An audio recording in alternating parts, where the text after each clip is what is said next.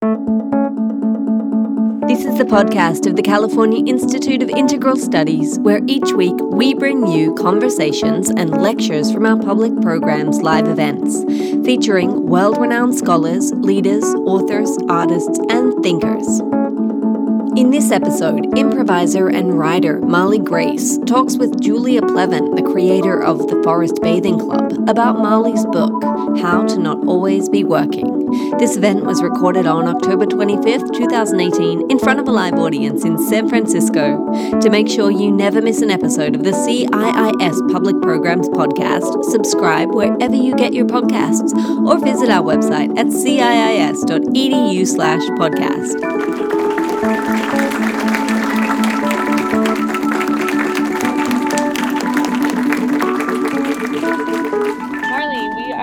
So glad you are here tonight. This is the week that your book came out, yeah? Yes, my book came out on Tuesday, the first day of Scorpio season. Perfect timing. So I found myself reading it and enjoying it, and then all of a sudden, like, truth bombs would drop, and my whole world would shatter. So it's super potent. So let's get started. This book started as a zine that you typed on your typewriter. What was the creative impulse as you first started working on it? Yeah, so in 2015, I was living in Michigan, and I was renting a space that was an artist residency and a gallery called Have Company. And I sort of decided to integrate every single part of my life into the business. So I kept picking up new hobbies, and then I was like, how can I just make them a part of the business? And I made the workbook for a workshop that I taught with Jenny Williams at Case for Making in the Outer Sunset here in San Francisco. So I came to California from Michigan, taught that workshop, and made the zine, and then it just sort of like became its own little world that went out from there. And yeah, that is how the zine concept of How to Not Always Be Working was born. And when did you realize that it was meant to be more than a zine? That is a beautiful story, and Kate is here, and so I'm like twisting this way. So yeah, I like this story because I think part of the book and part of how I talk to other people about art is you don't always have to like chase the thing. I think if you just keep showing up for your work, the rest sort of happens. So after I taught the workshop at Case for Making, a woman named Kate walked in and found the zine and tweeted it. And I don't really understand how to use Twitter, and I don't really use Twitter. A lot of respect to anyone who does use Twitter and understands it. But so it was like a couple months later that I saw Kate tweeted it. And it was clear that Kate was someone who worked in the industry of books. I reached out to her. We started working on it together. It went to a publisher. It became a book that is now in the world. So it was sort of this nice, organic, like, oh, this person, like I hadn't really been thinking like it should be a book. I was sort of happy with it in its zine form. And then when someone in that world sort of could see it that way, I was like, oh, I could see myself expanding on that. So, yeah. Cool. And don't know if anyone else has had the opportunity to read the book yet, but what you share is at once deeply personal and also a guide for others. So how do you navigate sharing your life as an example? Yeah, I was talking to a mentor of mine the other day and sort of was like facing a little bit of maybe imposter syndrome, or, you know, that feeling before a thing comes into the world that you make, and a lot of people are going to see it. And she was sort of joking a little bit, but she was like, you know, you really made a career out of talking to yourself. And I was like, that feels embarrassing. And she was like, no, I think people relate to that in some ways. You know, I didn't make a how-to book in hopes of giving a definitive guide to how to not always be working. And I write a lot about, you know, it's my experience in the world as a white, queer, cis, able-bodied person, you know, middle-class person. You know, it's not my experience is not everyone else's, but I found that in teaching the workshop, pretty much people on every level of something differing of those experiences was still struggling. And so I think when I keep the book pretty much to my perspective, other people can either be like, that part is weird or it doesn't resonate with me, but they can still sort of pull their own pieces of their own story out of it. And yeah, I think it's the only way I know how to teach or to talk is to do it that way. So. And so the book is called How Not to Always Be Working. And this is something that you wrote for yourself. Yeah, I mean, I think I wrote it.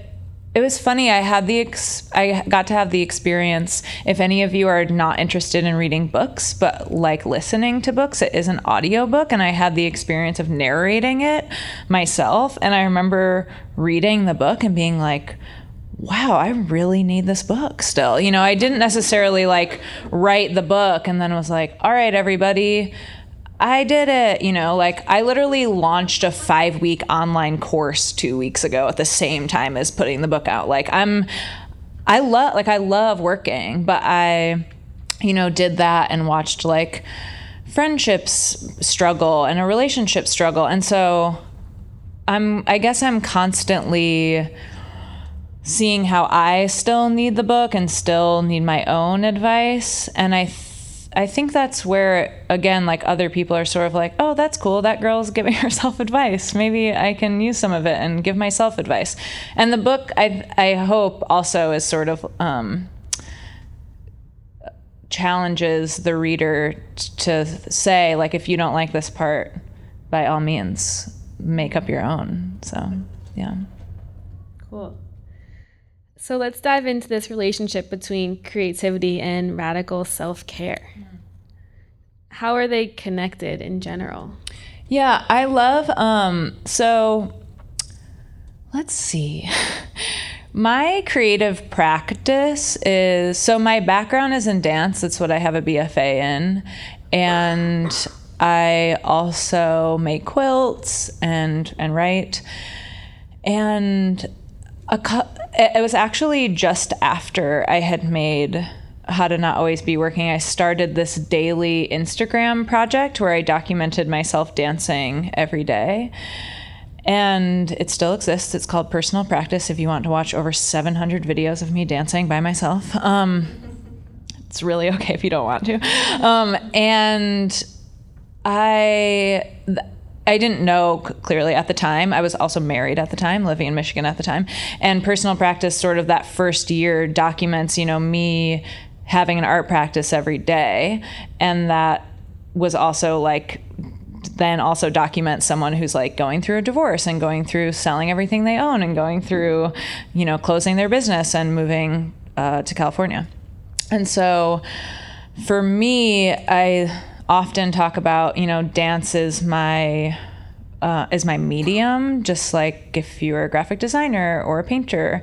But it also, committing to doing it every day saved my life. And I talk about that a little bit in the book, but more sort of in like other public spheres, is that it's part of my visible story that I'm a recovering alcoholic and drug addict. And I've been sober since 2011, but that time, like going through such a tremendously difficult time, that's why I say radical. It wasn't like bath bombs and face masks, which are also amazing, but it was more like lots of 12-step meetings and calling people and like trying to eat vegetables and remembering water is a thing that you put in your body. And, you know, it was really the like radical side of self-care.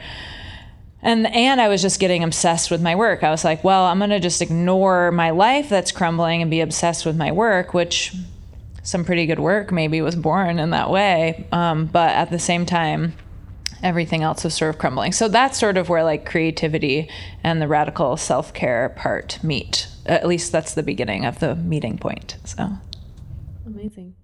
And how does your like relationship, you know, how does your relationship with the mystery of life or like this spirit flow through your work? Yeah, I love that question. I had the chance to take Liz Migliorelli's Herbal Mystery School this year in Mendocino, and went up there one weekend a month. And we learned about a different plant every month. And that was actually a like very specific practice in how to not always be working for me. I don't think I've really in the last like 6 years, I haven't, other than dancing is part of my work. Okay, so yes, so this is why the book's really helpful for people like me. The Herbal Mystery School was really the first time I'd like taken a workshop or a class that had like nothing to do with my work itself. And so I was careful, like I tried to not really like document my experience in the class. I'm pretty sure I did at some point. And again, there's always this crossover. Liz was a resident at my space in Michigan. I sell her potions in my space in Inverness. But it was still like the act of me taking the class, had nothing to do with generating income for myself or my business. It was simply like, Marley doesn't know anything about plants and I should start understanding them.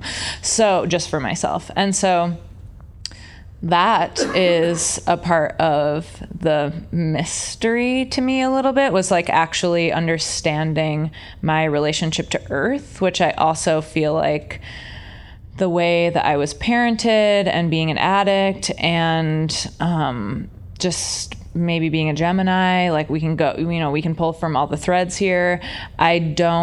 It wasn't until I was maybe like 29 that I had a therapist ask me when the last time I put my feet in dirt was. And I was like, what? It's like, my feet are in sand a lot, like at the beach, but I was feeling pretty like disconnected from the earth. And she was just sort of encouraged me to like return to the earth a little bit. So tuning into the mystery feels sort of new for me in some ways. But I also love the mystery. I love not knowing. Works better for me that way. So.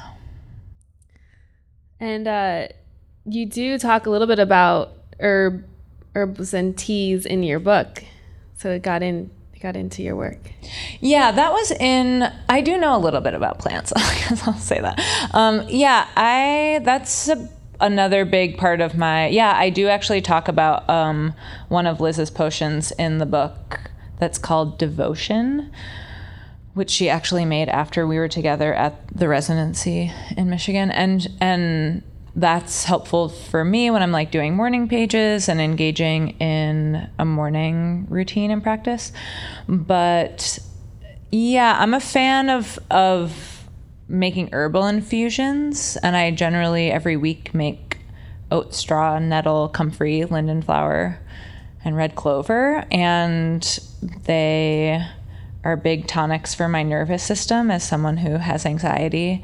And so, I talk about that in the book. It sort of helps me be able to like hear my body when it's telling me it needs rest. So, yeah. Awesome. And, a lot of this book is about like what is work and what isn't work in a time in our existence when it blurs.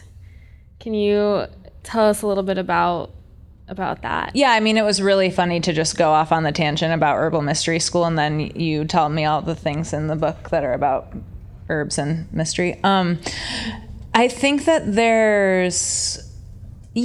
again, the whole book is sort of just pulling on, again, I think as someone who's really public on the internet and on this podcast, it's like I don't have there's just no separation for, my personal experience of being alive is what I'm integrating into my work. So if I'm awake, I maybe just am working, I think, but I don't think that's a bad thing. I think there's, I included some other friends in the book, and this poet, Angel Nafis, wrote a beautiful poem and talks about being a poet and her job as a poet is to notice everything. And so, if she's awake, she's in her practice of noticing. And so the lines are blurred, and that's where the book sort of spins on itself a little. It's like there's really no true answer other than maybe finding something like a hobby or a way to not be working. And I think that's where there's a lot of like self-defining that happens. For me, I think there's a joke somewhere in there that's like, this book could have been one page that says, turn your phone off, go outside, and don't tell anyone you did it. And wow, I'm just going to keep talking about Liz. But then Liz was like, that's my job, like as an herbalist. She's like, I'm always outside without my phone. And so, again, there's like, so for each person, there's going to be whatever your job is or your work is or your creative practices. And for me, they're all the same. And is finding just like, even if it's the littlest thing. I was watching some television last night, and that's like truly one of my favorite ways to not work. So I think, as the layers happen, it's okay that there's gray area. It's okay it's been nice seeing them on people starting to post about them on the internet, and I'm loving people who already seem to be upset by the title. They're like, but I love my work. Like, I don't want to stop. And I'm like, you don't have to stop. Like, the book, when you open the book, it's like, if you want to just keep working all the time and you love it and you're not getting burnt out and it's not ruining your relationships, by all means, like, please keep working. But I think it's maybe not for people who don't feel burnt out or like it's blurry for them. It's blurry for me. So yeah. And do you think it's a lot of that is the smartphone, the iPhone? Yes, the smartphone. There's a lot in the book about the smartphone. There's a lot in the book about apps, about the time I got a flip phone but still had my old iPhone as like a Wi-Fi device. So then I just had 2 gadgets. It was just like a lot was kind of happening at that time. So I use the photo and video sharing social networking app Instagram. And I think a lot of people use it. And I'm a big fan of Catherine Price's book, How to Break Up with Your Phone, which is I love it because it's like, it's really not about breaking up with your phone. It's about having, a healthy relationship with your phone. But she really explains how, like an app like Instagram or Twitter, where a social media app where you have a feed that is generated by you going like this, is working exactly how a slot machine works. And so it sends these little dopamine hits to your brain, and you aren't even actually taking in information, but it just feels so good to keep going like this. And by feel so good, I mean you're losing your brain cells and part of your life, it goes away. But I think I love talking about this week, because of course this week, as this new thing that I made comes into the world, of course I'm like, want to see what the internet thinks.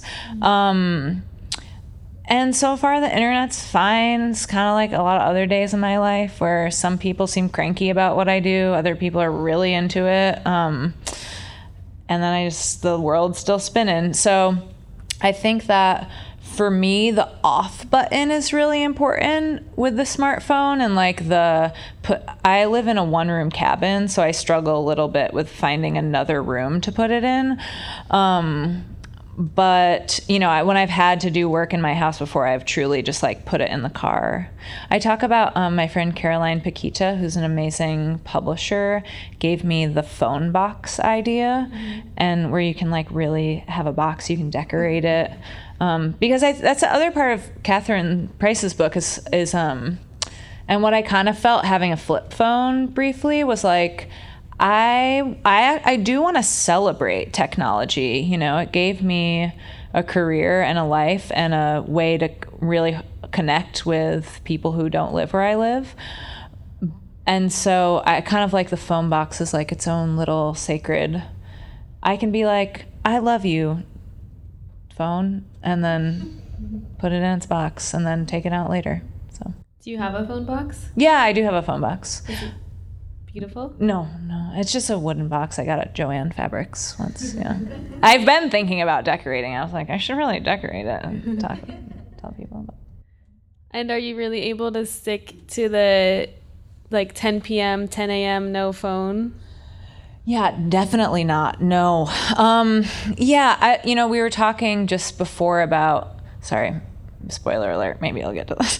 But we were talking about habits and yeah, I have a sort of, structured morning routine of journaling in the morning and making my coffee and doing my little daily readings. And I often get off track with those things. And I like the idea that, discipline, I think, I'm sorry to not know where this came from, whoever said it originally, but the word discipline is like, you can think of it as being a disciple to oneself. And I like that a lot and think about the word devotion a lot. And yeah, it's not a question of if I'll get off track, but when. And so, yeah, I think a lot of restarting is about not yelling at yourself. Like, it's about having like a gentle voice in your head. In the book, I talk about a voice in my head that I named Roger. And he's an asshole. He's not nice. He sort of like comes up when I try to start over anything. And he's like, you like to do this all the time. Like, why even try again? So I went as far as to hire and invent a new voice named Gloria.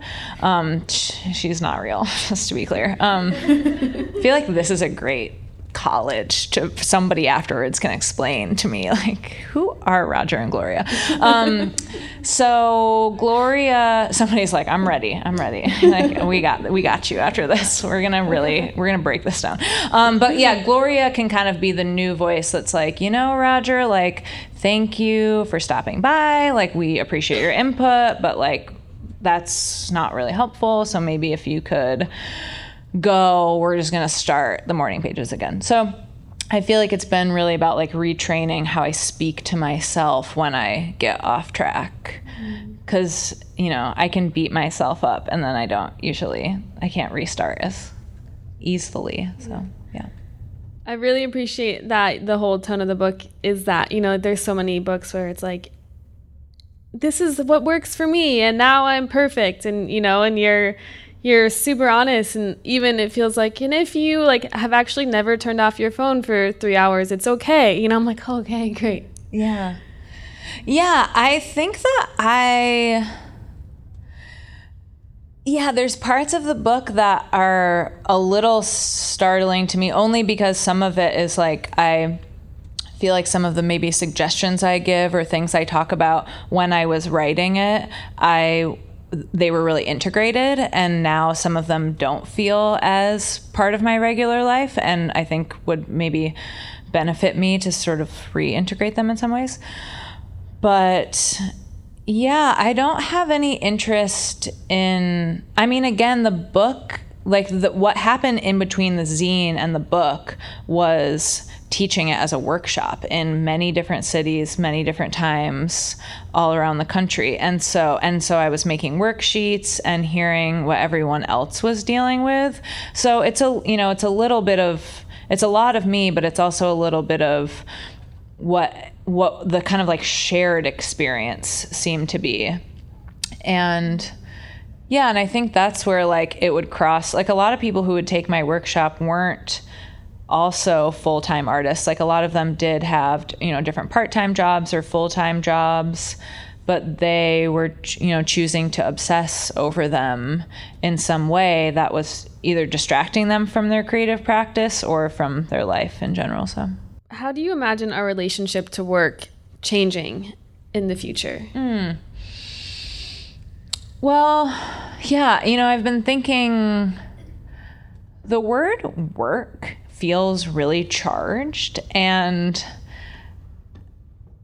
I think it's become more charged in between when I wrote the zine and wrote the book, in the shift in our administration. And I think that we have an incredible amount of work to do, and I hope that we work really hard right now. And so there's part of me that's like, I hope what changes or what shifts or what I perceive to already be shifting is how do our creative practices or small businesses or our professional work be not just, and the book is not about self-care for the self, but self-care for the collective. And yeah, I think it's really hard. I mean, we live in capitalism and we live under, a patriarchal fascist government. And I think that we, run by, mostly old cis straight white men. And that's, that is where we live, but we get to see what different ways of carving out space can be in work. And I've gotten to see that from so many different people. And so, yeah, it's my hope that we, overthrow it all and everything's magical again one day. But I think, or not magical again one day, it's magical again someday. But I think that, yeah, that's sort of my hope, is that there's like more ease and comfort. I struggle a lot with like experiencing joy and letting myself feel joy as if I don't deserve it, or maybe other people deserve it more. And another book that I read that I really loved this year was this book called Emotional Currency by Kate Levinson. And it's about our relationship with money.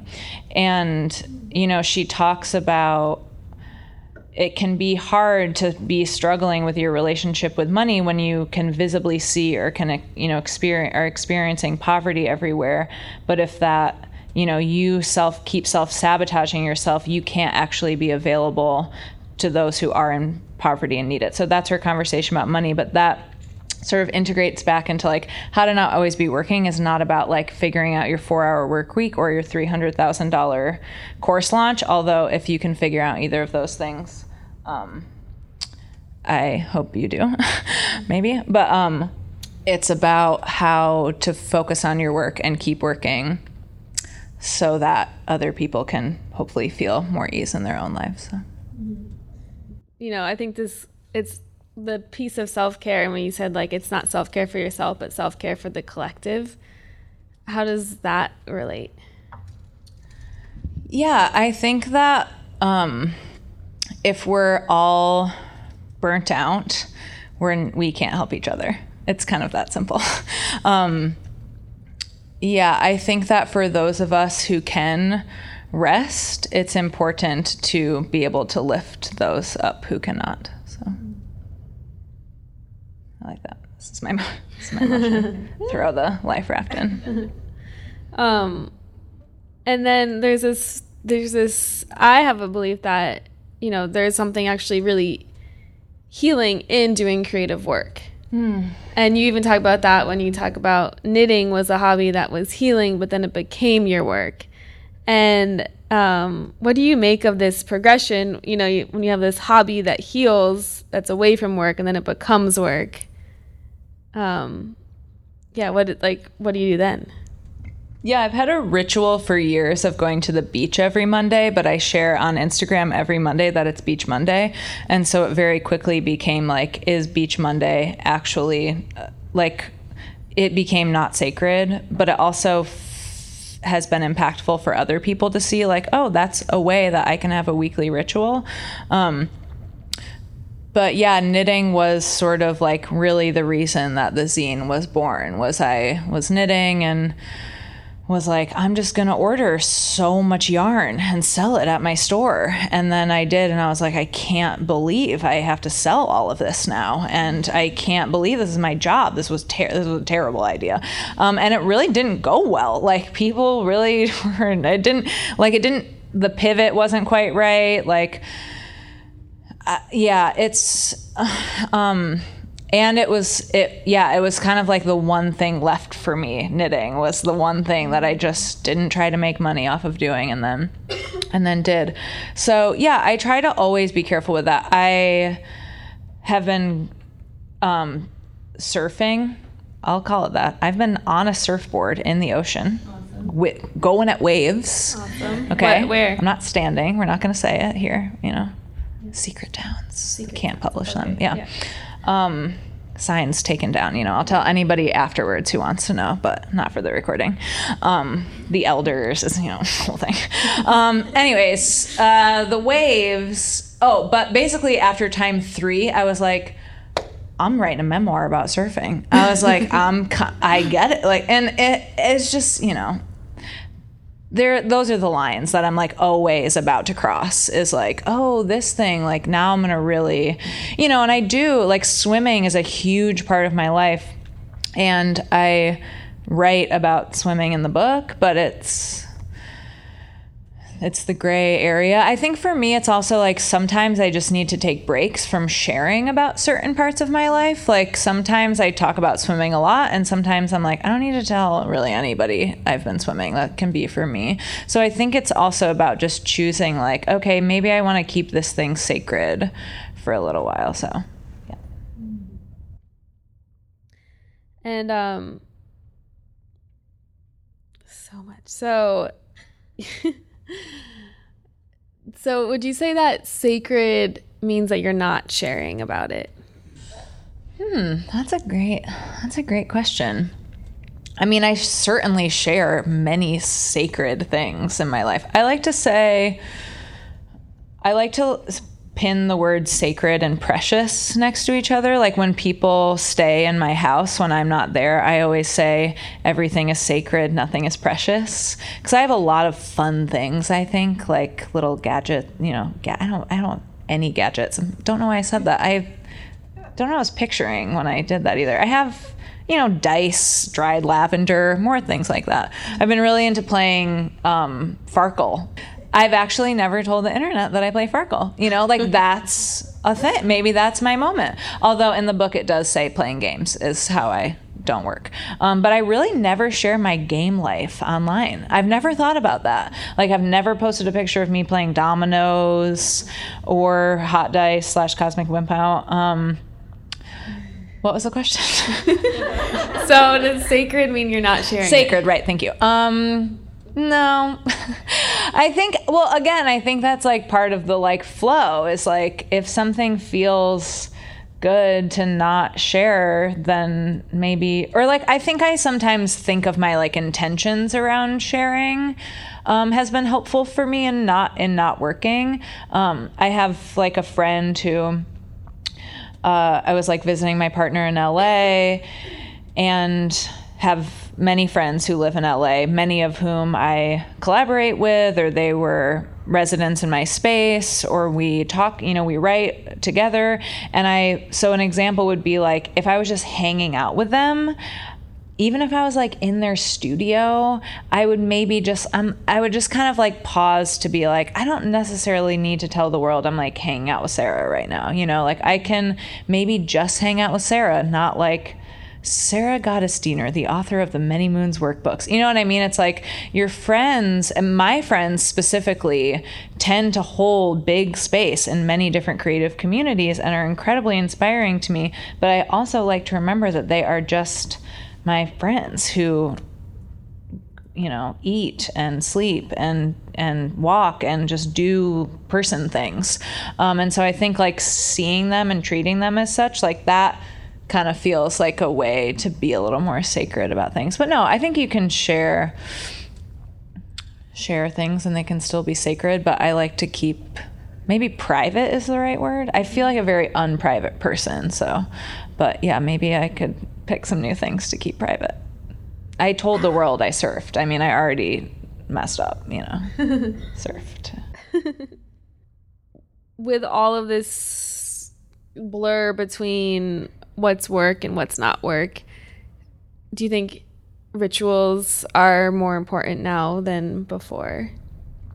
Yeah, and I also think that it was so funny when you just said that, and the first thing that came to my mind was doing morning pages from Julia Cameron's The Artist Way. And that's a big part of like when I work one-on-one with clients and when I'm teaching and when I'm sharing, like I talk about morning pages all the time. Like talking about morning pages is 100% a part of my work. Doing morning pages is not a part of my work. And so I think that there's sort of like, those are intersections too, where certain parts of the thing can be work and certain parts of the thing are maybe not work. Yeah, but I think that any sort of, ritual for me, I mean, again, like when I was documenting myself, personal practice, the Instagram feed where I document myself dancing kind of has never really felt like a job. Like it's never felt like work in that way. Mm-hmm.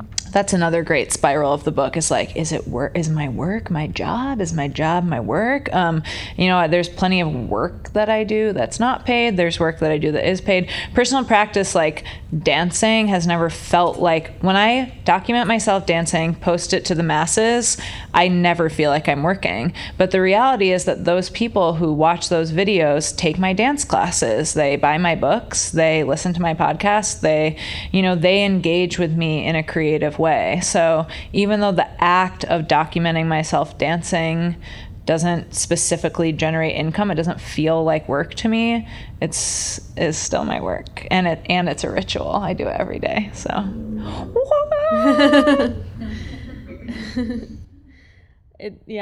it's so cool. This is, I think, what we're all going through, and you're just like living it, like on some, we're all experiencing this on some level, and you're just like shining the light on it for us. Mm-hmm. Yeah, I like being a light shiner or like a permission giver. I think those are roles that I sort of fall into naturally. And I don't mind, because I'm like, I'm going to shine the light on it, but I'm like here with you. I'm like shining it. It's like a two-sided flashlight. I just invented that. So we have morning pages, we have surfing. Do you have any other? Surfing. My friends are going to be so mad at me. Do you have any other rituals that you're loving right now? Let's see. Cooking feels good to me right now. And I'm a person who I'm a late in life person who understands cooking. And, I never really learned to cook. And then in college, I always lived in co-ops, and I always had different tasks, like being the president. And then other people, and cleaning the downstairs half bathroom. But then other people were generally like the chefs. And so and then right out of college, I always had partners who were really good at cooking and just didn't think I was, or maybe I just I had a lot of kitchen intimidation. So now that I live alone, I really had to be all right, I have to figure this out. And I live right across the street from a farm stand. So that's been a good ritual for me, is to truly be cutting vegetables. I remember when I was writing the book, I remember telling my dad once, I was telling him about some of the things I was writing about that weren't working or something. And I think I said something about cooking and drinking water, and he responded, you have to do both of those just to stay alive, right? And I was yes, I do. I think that's another part of the spirals, and I've actually heard a few people be I don't really need that part of the book, is where there's just these really basic self-care suggestions that I think some people have maybe figured out a decade earlier than me. So maybe my next book I'll have it figured out a little more in terms of eating regularly. But yeah, cooking has been a ritual. I love to walk. Walking is important to me. Swimming is important to me. So yeah, I think being outside. And yeah. So cooking, and water drinking, we're hoping you're doing every day. Are there do you have a set schedule? Or you're this is 1, 2, 3, or is it more what's in flow, what you feel drawn to do at any given time? I don't have a set schedule. I've never had a set schedule, and that has been both really amazing and really challenging for me. I mean, that's part of my defiance issues, I think, a little bit.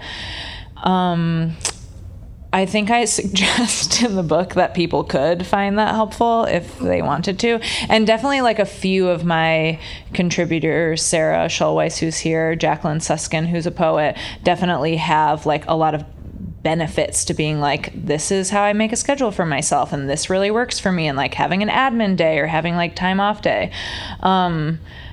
I think maybe some people might expect that that's a lot of what is in the book, where I'm just more like, good luck, everybody. I hope we all figure this out. But I think that for me, and this is like where, you know, some of it is I could probably benefit from having some more structure, but I'm a little bit like more new age than the schedule some days. Like I'm really looking at like Venus is in retrograde right now. I'm on day 24 of my cycle. The moon was full. You know, I'm like really kind of going off that some of the time. Most of the book was always written on a first quarter moon.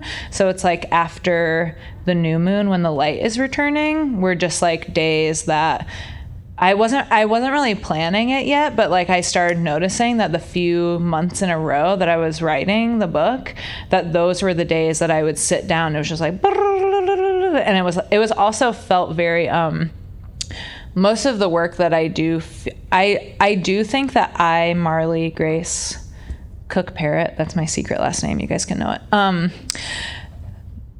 as a human person does do the work that I do, but I also, especially when I'm writing in that way, and even like reading back some of my writing, I'm like, I for sure didn't write this, but I did, because there definitely my fingers on the keyboard, definitely my Google document that was turned in, but it feels channeled, feels like a little pretty deep new age, but I'll say it. So yeah, and and that's how personal practice always felt as a project too. It wasn't like every time I feel, when I like look at it, I'm like, oh, that's my body. I recognize that it's my body, but it feels very much like you know, a project that came to me and I just caught it. Yeah. And put it out. So beautiful. Thanks. Yeah, that I love when you talk about the new age schedule, you know, because he like, let's talk more about that, because he said that a schedule had to be like 9 to 5 or, you know, days of the week. Like what are... Well, it's fun. I guess there's like a little bit of painful irony in it, because like that is part of why I have the problem of how to not always be working, because I'm just like always working, because I'm like, it's then easy for me in the opposite way to like never rest, because like every day I have a pressure on myself to be working, not smarter but harder kind of thing.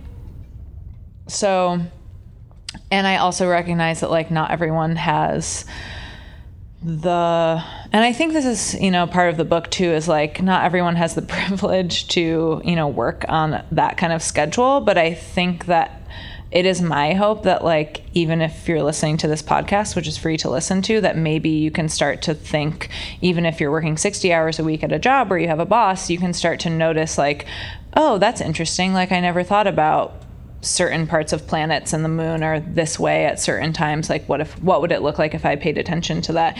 Even just for me, it's also about like, you know, I'll be on a deadline for something and won't have the option to do whatever I want.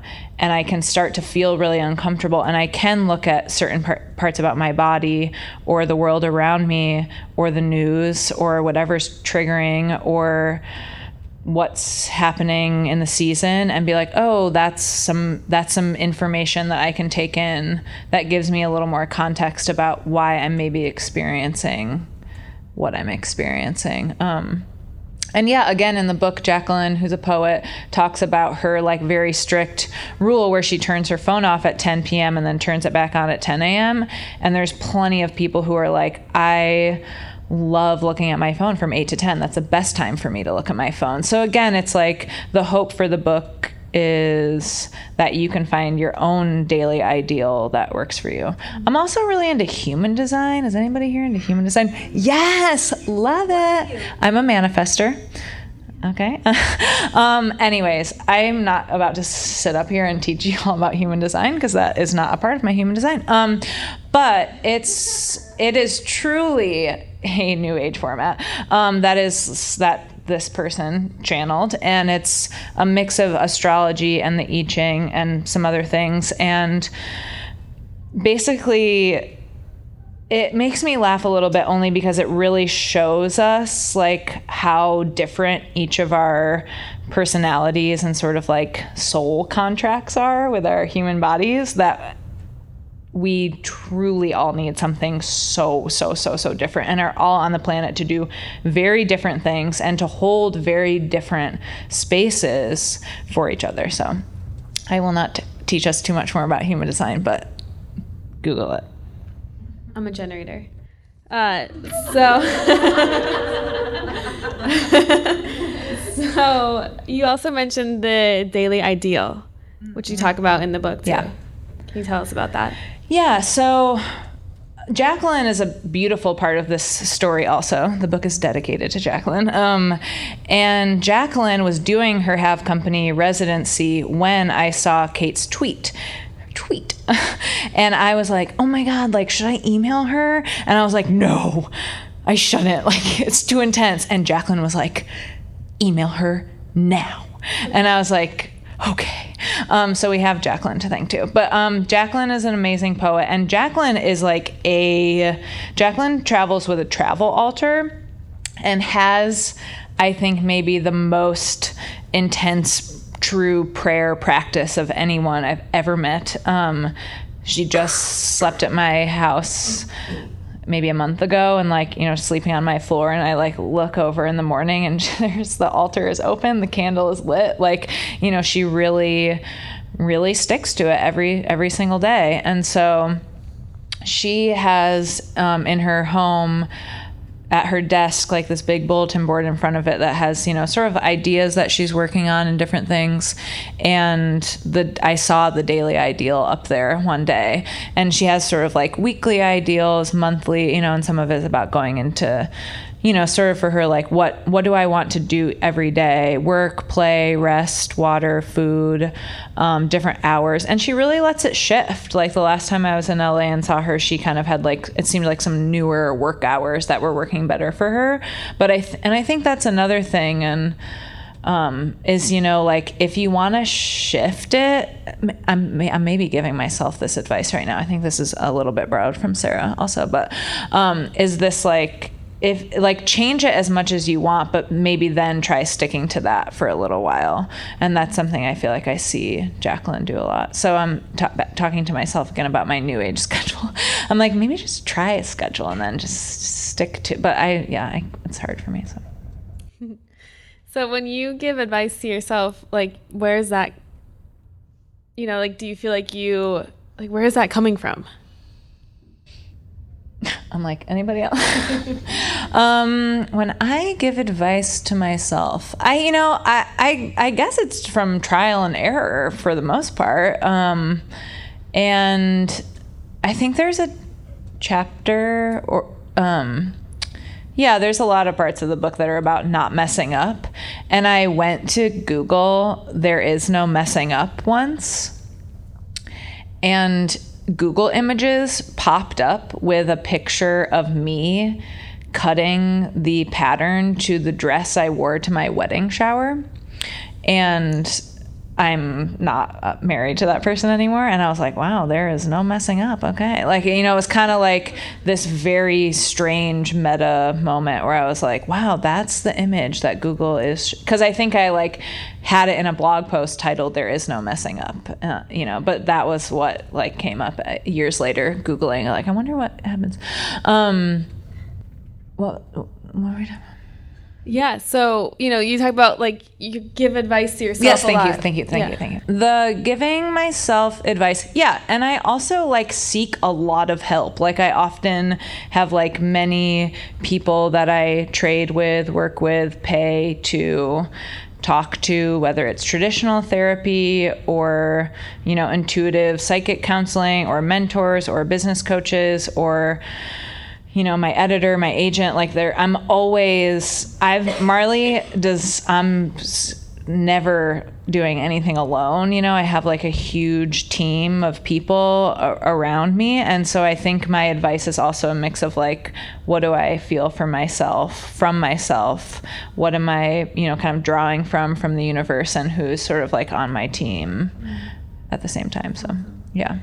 And for the audience here and those listening on the podcast, like, if Marley's advice, what are some simple rituals that we can all begin to incorporate, or, like how would we go about living some of what you write about? Yeah, I mean, I think that's also where there's not a right or a wrong way. I think a lot of my rituals are born from things that I do like doing. I think if you are finding that I will go through phases where like morning pages feel really, really frustrating to me and I really don't want to do them. And then I can kind of check in and be like, okay, is that sort of that defiance again, or self-sabotage? And then sometimes it feels really good to try to push through and just do them anyways. I'm realizing that not everyone might know what morning pages is. Thank you. So morning pages are journaling 3 full pages of writing every morning, not as a craft, but just as a free write. Thank you. From Julia Cameron's The Artist Way. And so, yeah, so I think for me, I try to like replace it with something else, that maybe isn't the phone for me. It's like, okay, well, if I don't want to do morning pages, maybe I'm going to stretch every morning. Maybe I'm going to go for a walk every morning. And I've had a lot of people say that. There's been times in my life too where going straight to morning pages, aka straight to like my brain thinking about things, has not felt correct. It's felt more correct to be in like more of an embodied non-thinking state, or like a meditative state. And so I think, yeah, morning rituals, some people need 5 hours, some people need 20 minutes. Like, I think that's another thing where it's just figuring out what works, and then when you hate it, trying it a little bit more, and then when you don't hate it, trying it a little bit more. It's like you can just, I think, keep puzzle piece rearranging it. That's where the human design piece comes in a little too. I was reading recently about that, like each different kind should eat in really different ways. I haven't actually read how I'm supposed to be eating. Maybe it's great that I hardly know how to roast vegetables. I don't know.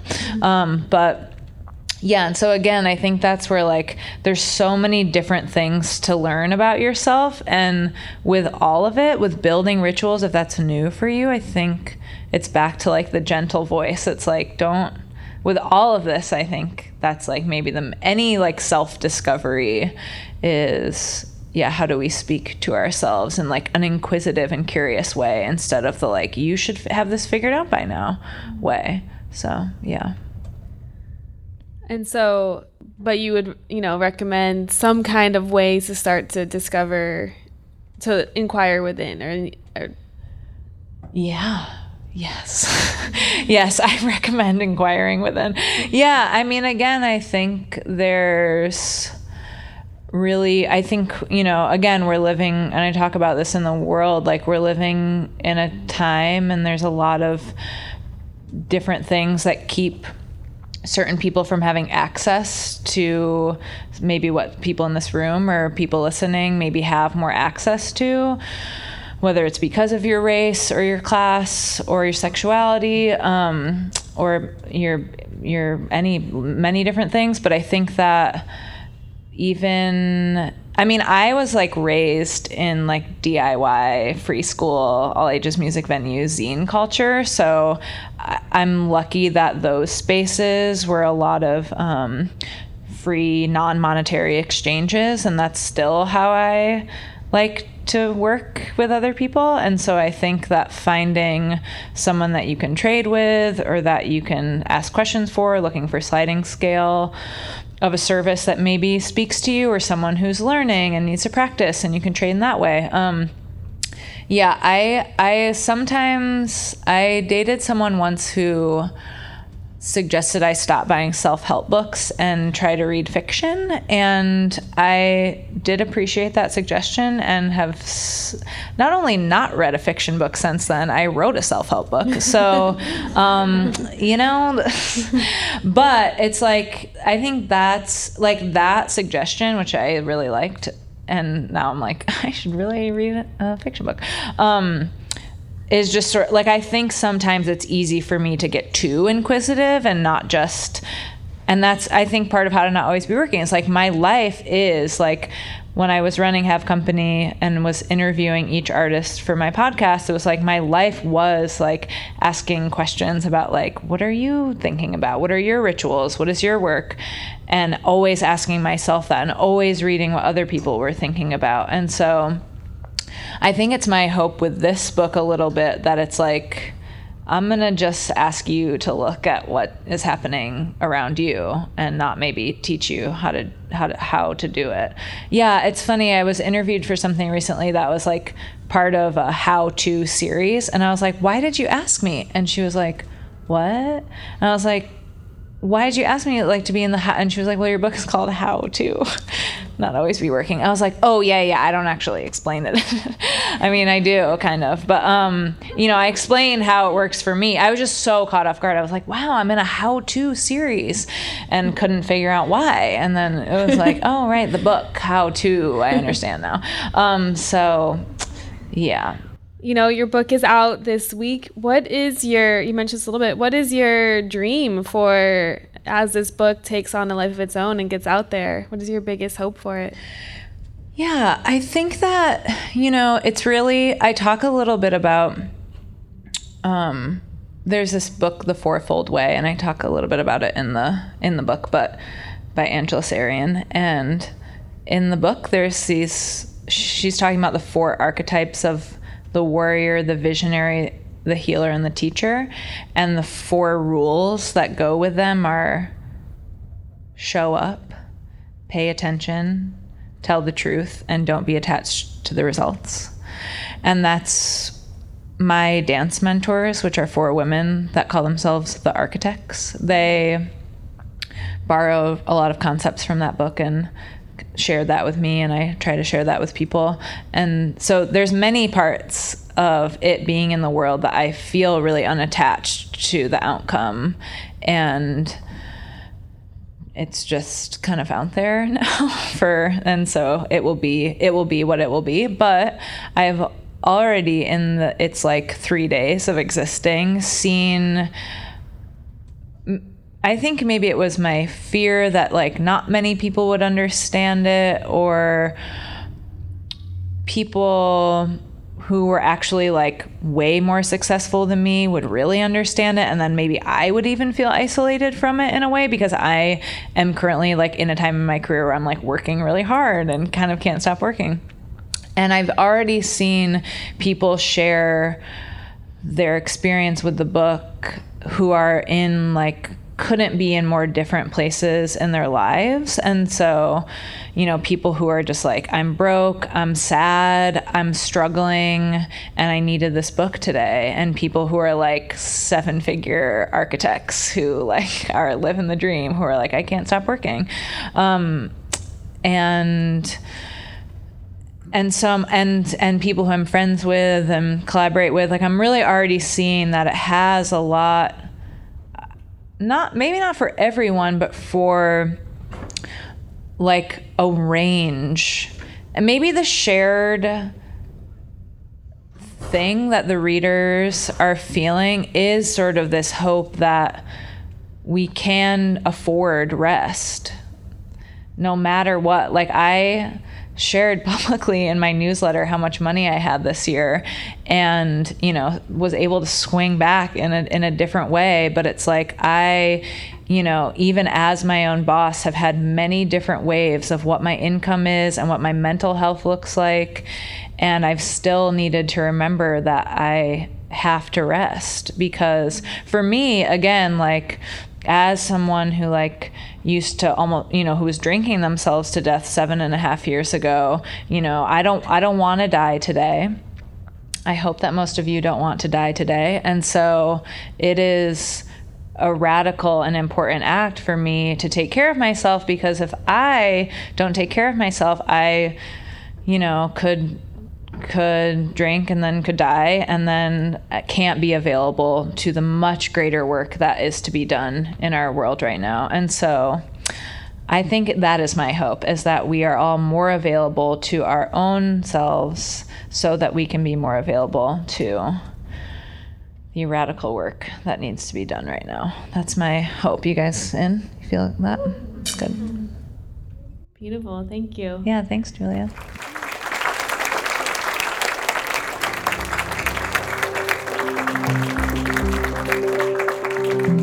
You've been listening to the podcast for CIIS Public Programs. Audio production was supervised by Lyle Barrere at Desired Effect. If you liked what you heard, you can subscribe on iTunes or visit our website at ciis.edu/podcast.